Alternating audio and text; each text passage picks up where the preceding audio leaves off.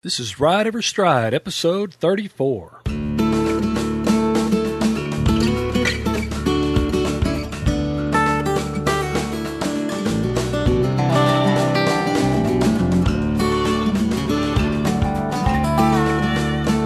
Welcome to Ride Every Stride with Van Hargis. This is a podcast about horsemanship and more. Our goal is to educate, motivate, inspire, and entertain you through an exploration of everything horsemanship and the intersection of horsemanship and humanship. My name is Laura McClellan, and I'm your co-host on Ride Every Stride, and I am here today with Master Horseman Van Hargis. Welcome back, Van. How you doing? Hey, Laura. I'm wonderful, thank you. And how's things with you? And how's things in North Texas? It's warming up. We had a few cold days as we're recording this, but it warmed up today, so I'm happy. Good for you guys. You know, my mom told me about that, and I was so glad that I was down here in South Texas. Although it came down here too, but we got down in like to the 30s, whereas she was talking about it was quite a bit colder than that. Yeah, we were in the teens. Yeah, isn't that crazy? I mean, it's just amazing how that can happen, especially in the same state. You know, you guys are in the teens there, and we're still in the 30s down here. But nonetheless, I tell you what, Laura, I'm really excited about today. You know, every time I do a presentation, every time I do, whether it be a speech or a clinic or an expo presentation of some sort, I love referencing my heroes. And so today, we're actually going to share a story with you guys about one of my heroes. And you know him. You've heard me talk about him enough times, but Mr. Ray Hunt. And kind of excited about it today. Well, good. I can't wait to hear. Well, many years ago, I was actually doing a clinic in the Colorado area. And on my way home, I happened to stop at a feed store. And while I was at that feed store, I noticed that, hey, there was a Ray Hunt clinic going on during the week as opposed to the weekend. I always did my stuff on the weekends, and some of these other guys would do their stuff during the week. So from where I was, it was probably only about 20 minutes out of my way. So I decided I was going to swing by there and see what was going on. And I had met Ray personally, maybe 2 or 3 years before that. And we had a pretty good conversation. But the last thing I ever dreamed of is that he would remember who I was. Well, nonetheless, I pulled up there to the clinic, and quite a few people there. In fact, I mean, the clinic was definitely a sellout. There's a lot of folks, and the arena was just full of people. And when I walked up there, I guess Ray noticed that I showed up late, and I showed up pulling a horse trailer, and I'm sure he was thinking, oh my goodness, another one. But he recognized me, and he came over, and he asked, he said, hey, what are you doing? And I said, I'm just headed home, but I just noticed you guys had a clinic, and I wanted to stop by and visit and say hello and kind of see if I could learn something. Well, would you mind helping me? He said. Heck yeah. And I'm like, oh my gosh, yes, that was going to be awesome. I'm going to get to actually help out. And really the only reason he needed me, or only reason he wanted me, is that he literally had too many people sign up for this particular clinic. And as a result, he just wanted somebody to kind of help entertain the people, ask a few questions and direct questions to him, because there were just so many people there. I mean, I'm going to say probably 30 to 40 riders, if you can imagine. And he just couldn't keep everybody busy, and he didn't want anybody to feel that they weren't getting their due attention. So, and I did. So I visited with different people and talked a little bit, but I never once kind of went over Mr. Hunt. I let him do all the teaching and everything else. I just kind of asked questions or answered questions along the way. Well, that night for my payment, I guess you could say, not that I was expecting anything, but he did ask if I would go have supper with he and his wife. And of course I said yes. I said, heck yeah. So I just kind of put my journey home off until the following morning.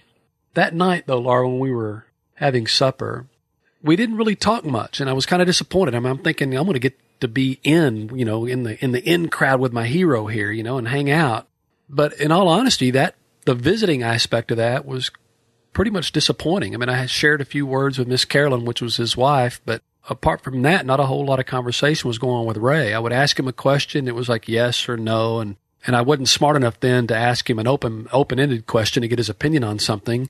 So it was just very short conversation. And needless to say, I was feeling very awkward, in the presence of one of my heroes and not knowing what to say. And every time I did say something, it was very short, very brief. And we got kind of quiet for a moment. And again, in the back of my mind, I'm thinking, man, this is incredibly awkward. I wish I could think of something. And as I'm thinking that, Ray puts a big old bite of steak in his mouth and points his fork at me kind of funny and says, Van, the horse is always right. And I'm thinking, wow, this is cool. We're going somewhere. At least he said something. He he initiated the conversation. But at the same time, I'm thinking, man, he obviously hadn't worked with some of the horses I've worked with. If he thinks the horse is always right. But I knew him well enough to know that there's something behind that. And I said, well, I guess so, Mr. Hunt, but tell me more. What do you mean by that? And he got kind of quiet again and kind of started moving his food around on his plate. He looks up at me a moment later and says, well, the horse is always right because he's either doing what comes natural to him or he's doing what he thinks you want him to do. But either way, he's right. And I thought for the longest, and honestly, I was just dumbfounded. I didn't know what to say. I was like, wow, okay, I can kind of semi-understand that. But it really just got the cogs and the wheels turning in my brain to think, wow, what was the real meaning of that? And the more I thought about it, and I know it sounds really weird, but I guess, being, a marketing student in school, I remember that little cliche, and I'm sure we've all heard it, that the customer's always right. Yeah. So that was the first thing that came to my mind. And I'm kind of thinking some argumentative thoughts in my mind, like, well, what do you mean the customer's always right? In this case, the horse is always right. Just because the horse is protesting or just because the horse doesn't agree or just because the customer doesn't agree doesn't necessarily make him right. We just don't want to argue with him because then we're going to lose the customer. So these types of arguments are going through my mind, but I couldn't resist thinking about that almost the entire way home, which was several hours before I finally got home the following day. And as I got home and settled for a day or two, I began to work with some more horses. I couldn't help but to think about that seed that he planted in my mind about the horse always being right. But the more I got to practicing about it and the more I got to thinking about it, I got to thinking that is so true, isn't it? Because the horse is right in the sense that anything that he does, he's just going to do what comes natural to him. If we like what he's doing, then we have to have the courage and the discipline to leave him alone. If he's not doing what we're wanting him to do, then it's because we're miscommunicating it. It's not because he has some ill intention or that he's, thinking that he's going to do something to aggravate us or piss us off or whatever the case may be. He has no ill intention like that. Horses don't think that way. So he's only doing what he thinks we want him to do. So if he's not doing what we want, then it has nothing to do with him as much as it does with our ability to communicate. And that's a lesson that I think that is so valuable to those of us who want to aspire to be better and better horsemen. We really have to look at, and kind of goes back to my website, when people ask, what does it mean when you say you're training from the horse's perspective? Well, in a way, this is it. We're training from the horse's perspective because we're trying to see things from his point of view and understand that he really wants to get along with us. There's nothing in it for the horse to not get along. Everything in his instincts of survival tells him to either protect himself and get away from us or to get along with us.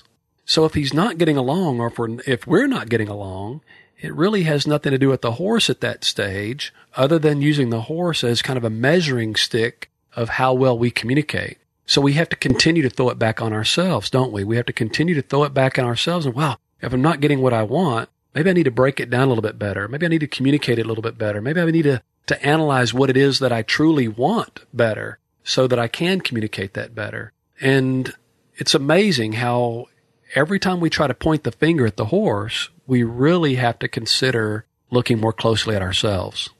Well, I've heard you talk about this before, and it's a really interesting thing to think about, both what he said and kind of the interpretation that you put with it. I wanted to ask, when you talk about the horse, it's either doing what comes naturally to it or it's doing what it thinks you want it to do. That latter one, the doing what it thinks you want it to do, it's not because, well, let me back up. You said they don't have an ill intent. They're not fighting us just to be obnoxious. It's also not doing what it thinks you want it to do because it wants to please you, but because it wants to be left alone, right? Yeah, basically the horse has one thing, and it's hard for us to grasp this, but the one thing that's triggering that horse to respond and react in any way is just the keen sense of survival. Mm-hmm. And when I say survival, I'm not always talking about life or death. Sometimes I'm talking about just efficiency. God created these animals to be incredibly efficient. Now, if we know that, then man, that makes our job even easier, because I'm going to go back to another quote that actually Tom Dorrance came out with several years ago. Ray Hunt popularized it and made it very popular. But the quote was, make the right thing easy and the wrong thing difficult. Now, why is that? Why is that so applicable? Well, it's so applicable because if we make the right thing easy because we understand that that's the horse's nature to be efficient, and let's say another why is that horse so efficient? It's because they've got this great big giant body with a little bitty fuel tank. In other words, a little bitty stomach, which is why horses, like other grazers, graze a lot. In other words, they graze constantly. They're constantly putting fuel into that fuel tank. They're constantly getting nutrients, and they're constantly getting energy from the food that they consume, whether it be grass, hay, the grain that we feed them, or whatever the case may be. So because they've got this great big body, which requires a tremendous amount of energy, I mean, when you consider the density and the size of horses' muscles, there's a tremendous amount of energy required for this horse just to function.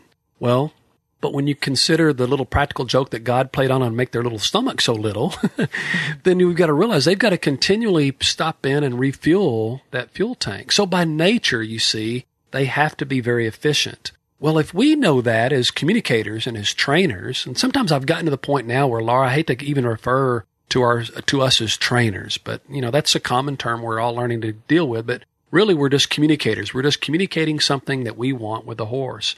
And in this case, we're communicating hopefully what we want to achieve with the horse. Our goal then would be to make that appear to the horse to be easy and efficient compared to the alternative. So if the horse is wanting to survive, wanting to be efficient, and we want it to do something, let's say it's in a round pen and we want him to move to the left, we want to make it more work for him to go to the right so that going to the left is the easy decision. And after a while, the horse will do everything in his power to do the easy thing because that's what he's learned from us is not only the most efficient, but it's also the thing that gets us to leave him alone, like you said. Yeah, so and after that's what a while, I mean the horse, by the leaving it alone, because its instinctive urge is to conserve energy, and so it's looking for the easiest path. And you've talked about that in lots of other contexts and lots of your other quotes, that's what drives them, not consciously, but that's just their instinctual behavior, is to conserve energy, look for the easiest path to get where it wants to go. And so, I mean, I totally get what you're saying and the point of what Mr. Hunt said. And so if that's the case, does that then mean that if the horse is not doing what we want, and I think this is what you said, it's because we haven't communicated what we want to the horse in a way that it can understand, and therefore our job is to become a better communicator to the horse by being, as you have been your whole life, a student of the horse. Exactly. And as we're talking, I can't help but to think about those 4 questions that I'm always telling folks to ask themselves. And one of those questions, of course, is, are you communicating in a way that the horse can understand? It makes no difference if we fully understand what it is that we want. No matter what the horse does, if it's not what we want, he's still right because he's doing what he thinks we want. Therefore, we have to help change his thought. We have to help him realize that what he's doing is less efficient than what it is that we're asking him to do. And it's all it takes on us is just a little bit of stop so that we can kind of regain our composure and think a little bit. I mean, I heard it said the other day that baseball and horsemanship's thinking man's game. They're not really spectator sports. They're both thinking man's games. You really have to slow down and think your way through it, and you enjoy it even more when you begin to practice that idea and that concept of thinking. Because it requires a lot of thought on our part to think about the horse, his instincts, and then what it is that we want from the horse. What do we want to gain? What do we want him to do? And then once we determine that, we've got to figure out a way to communicate it. And that's the coolest part, I think, about the horsemanship, is that it's always a reflection back on us. Ever how good or how bad our horse is, it is a direct reflection on our ability to communicate and to get along with a horse and understand the horse. Ouch. I love the way now you see said why that. Yeah. But now you see why I find so much humor when somebody walks up to me and the first thing they want to do is complain about their horse. I look them dead square in the eye, and in my mind I'm thinking I've got to bite my tongue and be nice, but I'm really thinking, you're really telling me that you have very limited ability to communicate and to break things down in a way that the horse can understand it. Now, don't get me wrong. I understand that not everybody was blessed with the ability to be around horses a lot. And there are certain things that we all have to learn how to do along the way. But what's even worse is, well, I've been around horses all my life. And then I'm thinking, well, boy, you just screwed your credibility up even more. So, it's sort of, I'm thinking, did you not learn something in all those years? I mean, geez. It's sort of like, as you were talking about that, I was thinking, I think that same thing when I hear somebody complaining and bad-mouthing their husband or their wife. I think, well, you picked that person. So what does that say about your judgment? Exactly. I mean, it is the same thing. And it really, it is, I mean, that's the coolest really part about any kind of relationship. That's the coolest part about that is that, it really takes that interaction. Now, the good thing about the horses versus dealing with people is that humans oftentimes have other motives, whereas horses don't. Their main motive is, you know what, I just want to get along and survive. What's the easiest thing we can do to get along and survive? Now, as soon as I say that, too, about horses just want to be quiet and they just want to be still, I'm going to have somebody out there, screaming at me going, you don't know my horse. My horse just loves to run. It was, or better, it was bred to run. It was a thoroughbred, or it was bred to run. It was an Arabian or whatever. And I'm thinking, either way, it's still a horse. Either way, God created it with a great big body in comparison to its itty bitty little stomach. And even though some may have been bred to have bigger lungs and bigger hearts than others, bottom line is they still have that predator or prey animal instinct, which is, you know what? I've got to survive so that in case anything truly threatens me, I can get away from that thing. I've got to conserve this energy now so that I can get away later. I mean, that was so inbred in horses long before man ever showed up. So as long as we can understand that and understand that, yes, there are certain breeds that have more stamina. There are certain breeds that have, calmer, quieter natures, whatever that case may be. But instinctually, they're pretty much all the same. And once we kind of buy into that and we realize now it's just a communication issue. And just like with people, horses, there are some horses that are easier to communicate with than others. I had a big discussion recently in regard to older horses versus younger horses. And I said, well, the difference is that horses don't really study the calendar and they don't fret over the fact that, oh my goodness, honey, I'm getting older. Can you see the lines in my face? I mean, horses don't think about that. They don't think about calendar days or years. They just kind of go from one day to the next. The other cool thing about horses is they have no idea that they're ignorant to our ways. So it doesn't really make any difference if he's a 2-year-old or an 8-year-old. He has no knowledge of what he doesn't know. Now, granted, because he's been a horse for a little bit longer, let's say he's an 8-year-old versus a 2-year-old, then he's been doing horsey-like things without the intervention of human-like things for a longer period of time, which means that we might have to work a little bit harder to communicate to that horse. But as far as his knowledge or his ignorance, that is pretty much the same as a 2-year-old that doesn't know and the 8-year-old that doesn't know.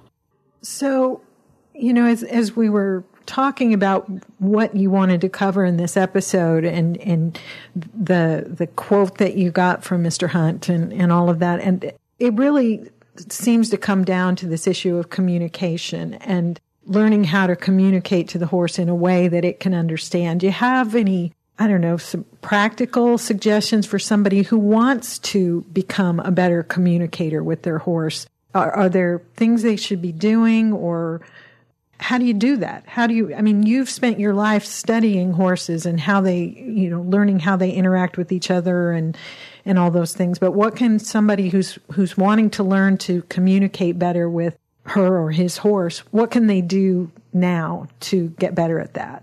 First of all, and it's probably going to be the most difficult, the first of all is just to erase all the crap that people or yourself have put into your brain about what horses do and what horses think. And then at the same time, also take out all the crap, and I hate to use that word, but I'm just going to just put it out there like it is, of what we think we know about this particular horse or that particular horse. In other words, what I'm saying is go and watch and observe a horse, whether it be yours or somebody else's, totally objectively.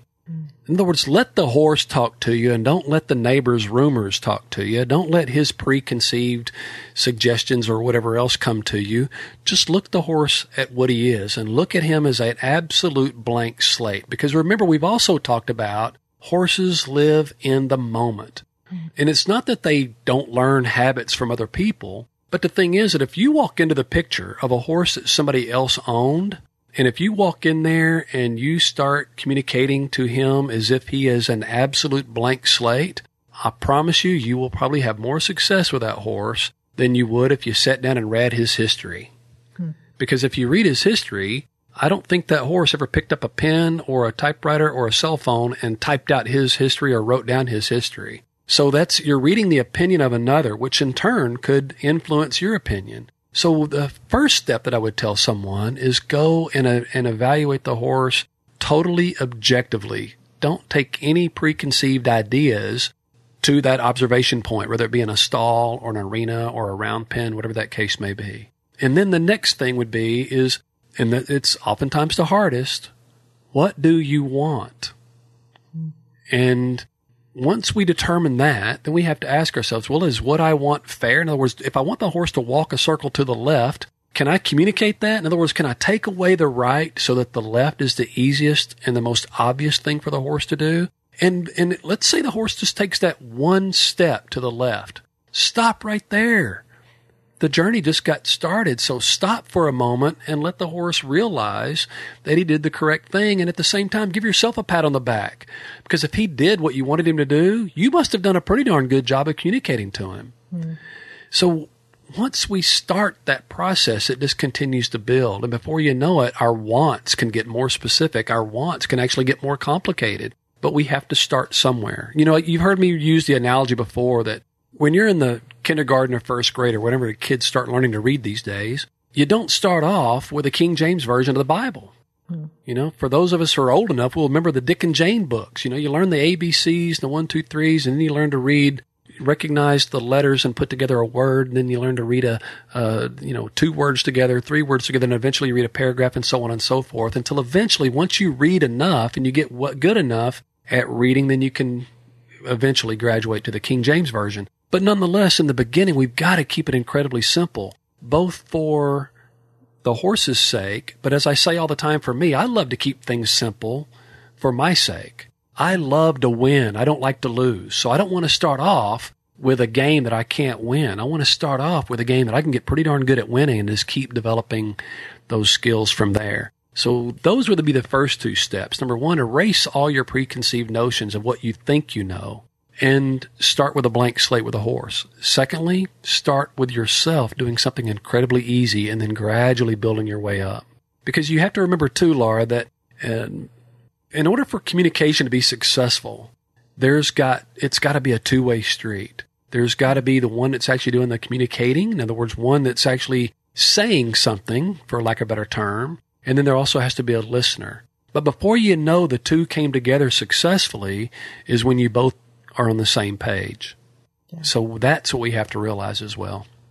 Yeah, that ability to, communicate intentionally and with thought what it is you want, and then watch to see what comes back to you and evaluate it without, in the case that we're talking about, without getting mad at the horse if it didn't do what you wanted, but just or mad at yourself for that matter. There's nothing to be gained from getting mad at yourself for not doing it right, and I'm using air quotes there, but to evaluate what you got back and adjust your method of communication, I guess, going forward until you get the result you're looking for. It's a learning process that I've heard you say, even for all the years that you've been doing it, you're still learning. Oh, and, and it all comes from that being open-minded enough and objective enough to keep learning from your horse as much as what you're trying to teach. Right. And what you'll learn, like with anything else, what you'll learn as you do that and as you keep those ears open to what the horse is trying to communicate back to you so that you can use that as a measuring stick of how well you're doing. But by doing that, you learn over time to communicate better. You learn what works best, what works. And I call it a bag of tricks. You take these things that work for you and you put that in your bag of tricks. Before you know it, those are your common things. Those are the things that you feel comfortable with doing. Those are the things that you feel comfortable in saying. And over time, you learn to develop, just like we do when we're young, you develop a better vocabulary, A better vocabulary helps you become a better communicator. So to me, it's the same process. The more you work at it, the more you practice at it, the more you have fun with it, and the more you experience it, then the better you get at doing so. And the end result is you start getting people that brags about your horses. Wow, I really like the way this horse is working for you. And it's amazing to me how everybody gives credit to the horseman, but yet any good horseman says, well, I learned a lot from that horse. He taught me a lot. I really learned a lot from old Scooter. I really learned a lot from old Nick, or I really learned a lot from old Vanna. She's a good little mare. In other words, we learn a lot from those experiences. Just today, Laura, I had another friend from Colorado send me 3 videos he wanted me to watch. It was the first ride, second ride, and third ride. And the first ride went really well. Second ride went okay. Third ride was a freaking train wreck. The guy got bucked off pretty badly. And all I could say to him is that just learn from those mistakes. What was the communication that the horse was trying to tell you that you chose to ignore?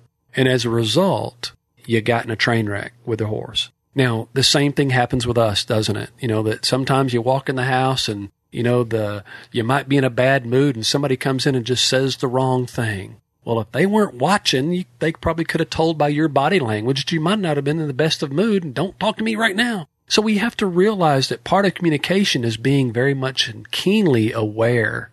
And that's the way horses communicate to us, is through their body language. So we have to be able to read that and understand that those are words coming back to us. And that just as all great communicators are just as good at listening as they are about telling or verbalizing. So we have to recognize that from the horses as well. How are they talking back to us? Yeah. And once we begin to get really good at listening to it, we understand that, wow, success rates increase. So the burden's really on us. That's what I love about what Mr. Hunt said. The horse is always right. And again, the first instinct, you think, well, wait a minute. No, he's not. But yes, he is. Yeah. If you think about the second part of that quote, and the second part of the quote is, the horse is always right because he's either doing what comes natural to him or he's doing what he thinks you want him to do. Either one, if it's not what you want, it's up to you to communicate differently. So that's the burden on us. Yeah, boy. And there are so many lessons to be learned from this. So many, the student in me, there are so many directions I'd love to go with this, but we don't want to make this a 3-hour-long podcast. And so I think we'll just let it rest there. The lessons that we can learn from learning to be better communicators with our horses, all the same things you've said, obviously, apply to us as human beings in our interactions with each other. And that would be another podcast, another time. Right. But anyway. Right. All I can say to that one is, thank God I deal with horses. Granted, when, we do a lot more with people, and everybody knows that I do it because I love the people. The horses are the vehicle that gets me there. But man, I've got to say that over the years, I've learned that horses are truly easier to work with, and I say that with all due respect, but I'm amazed with people who have to deal with the public even more so than what I do. Yeah, that's for sure. Anyway, great lessons to be learned. Great, lot of food for thought in this episode. And I'm guessing that there are people listening who may have questions, and want to learn more. And as always, I know you're more than happy to answer questions. There are lots of ways that listeners can communicate with Van, and that's, you can leave a comment on the show notes on the website at vanhargis.com. Look for episode 34. You can also communicate with Van on the Van Hargis Horsemanship Facebook page. Leave a post there, and he watches that and responds as soon as he can. If you've got questions or comments or suggestions for the show, whether about this, what we've talked about today or anything else, you can also email Van at info@vanhargis.com, and he loves hearing from listeners. If you enjoyed this episode or any other episode, we really want to spread the word, and maybe you can help us do that. If you've got horse-loving friends, tell your friends about Ride Every Stride. Show them how to subscribe in iTunes or in the podcatcher on their phone. And if you really enjoyed the show, consider leaving a review of the show on iTunes. That really helps in a couple of ways. Van appreciates the feedback. It helps him develop the show and make it better. But the more people who leave reviews in iTunes, the more visible the show becomes, and that means more people will hear about it. So I know Van appreciates your help in that respect. Van, before we sort of start wrapping things up, I know you've got some events coming up. Anything you want to tell listeners about? You betcha, Laura. I mean, I'm excited. This is the second or third. This is the third year coming up, not third year consecutively. This is the third time that we've gone to the Denver market. It was basically, it's also called WESA, which is the Western English Sales Association, but we all just call it the Denver market. I've been asked to be the communicator there. This is the two presentations, I think it is. But again, this is my third presence there. Big time excited about that. That's coming up in the middle of January. In fact, it's going to be January the 13th through the 17th this year. And also something that's kind of cool is we've got a couple of visitors, one in particular coming all the way from New Zealand that's going to come and spend some time with us. And we're going to have some more room at the ranch. So we want to encourage anybody that wants to come down. Maybe if you live in a cold state and you want to come someplace where it's a little bit warmer, we're going to have a little bit of time that we're going to be receiving guests to come into the ranch and spend a few days or a week or maybe even longer with us. And that's going to start in February and the first 2 weeks of March, Laura. They can come in and spend a little bit of time. We had another guy come in, spend some time with us from New York not too long ago. He had a blast. We had a blast. It was really fun. And we're going to start inviting more, or opening our ranch up, I guess you could say, to more guests from afar and just letting them come in and visit with us, ride with us, ask as many questions that they want to ask. And they can, if they're interested in that, they can just contact us at info@vanhargis.com to see what all's involved with coming to the ranch and riding with us and spending some time with us. And again, my heart goes out to those who are living in some pretty tough, cold environments. One of my buddies is in Wyoming. He hasn't been able to ride now for well over a week. It's been below zero. Thank goodness he does have an indoor arena, but even the indoor arena is incredibly cold. As I thought about that, I thought, you know what? Here we are. We're so blessed to have 60, 70 degree weather most of the winter time. Occasionally I freeze to death because it gets down in the 50s. But, by comparison, 50s is pretty darn warm compared to sub-zero temperatures. So we want to invite people to come down and spend some time with us and ride with us. So that's going to be available again February through the first 2 weeks of March. Yeah, that's a great time to be in South Texas. You bet, so, right. Great weather down there. You can get a lot of information, obviously, folks can, by visiting the website. And I know you're real proud of the new website that went up this fall. And so be sure and check out all the offerings there at vanhargis.com. There's a store there where you can pick up products that Van uses and endorses and in many cases has personally designed. But there's also a little bit of information there about your new Top Hand Club. And we've talked about that some in some past episodes, but tell the listeners a little more about what's going on with the Top Hand Club.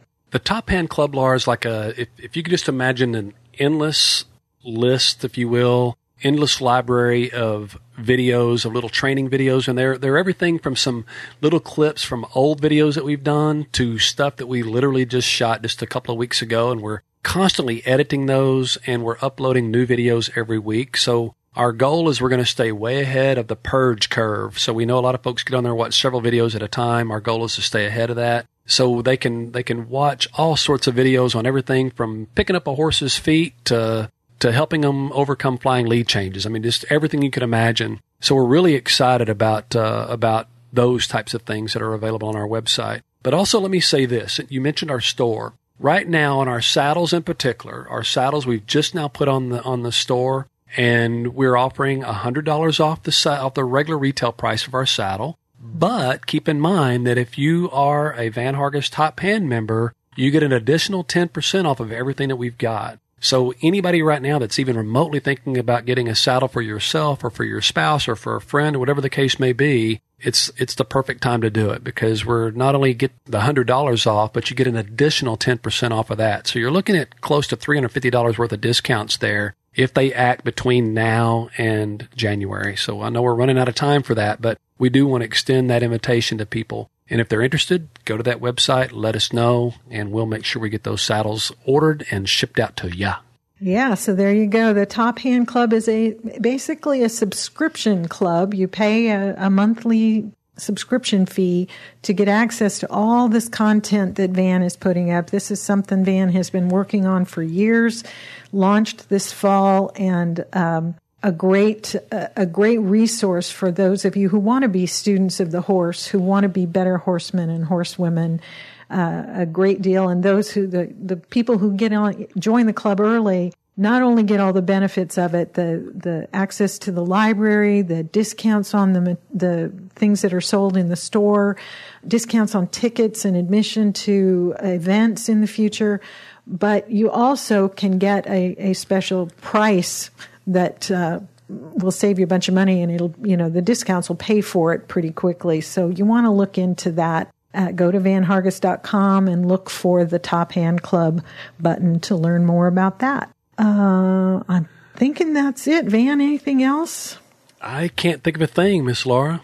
I've said this before. I'm going to continue to say it because, I'm incredibly grateful for the opportunity to be able to work with you and John. But at the same time, I'm even more grateful to those folks who listen and encourage us to keep doing the podcast, and for those who visit us whenever we go to various venues. But, Laura, I just want to extend that appreciation to anybody and everybody out there that can hear it, because really from the depths of my heart, I'm incredibly grateful, and we're very appreciative to those listeners. But for now, Laura, I just kind of want to end, I guess, by just not only saying a big thank you to everybody, but having them to understand that, think about this, the title of the podcast today, that the horse is always right. It's a great thing to remember. So until next time, this is Van Hargis with Ride Every Stride, and it's your ride, your trail, it's your journey.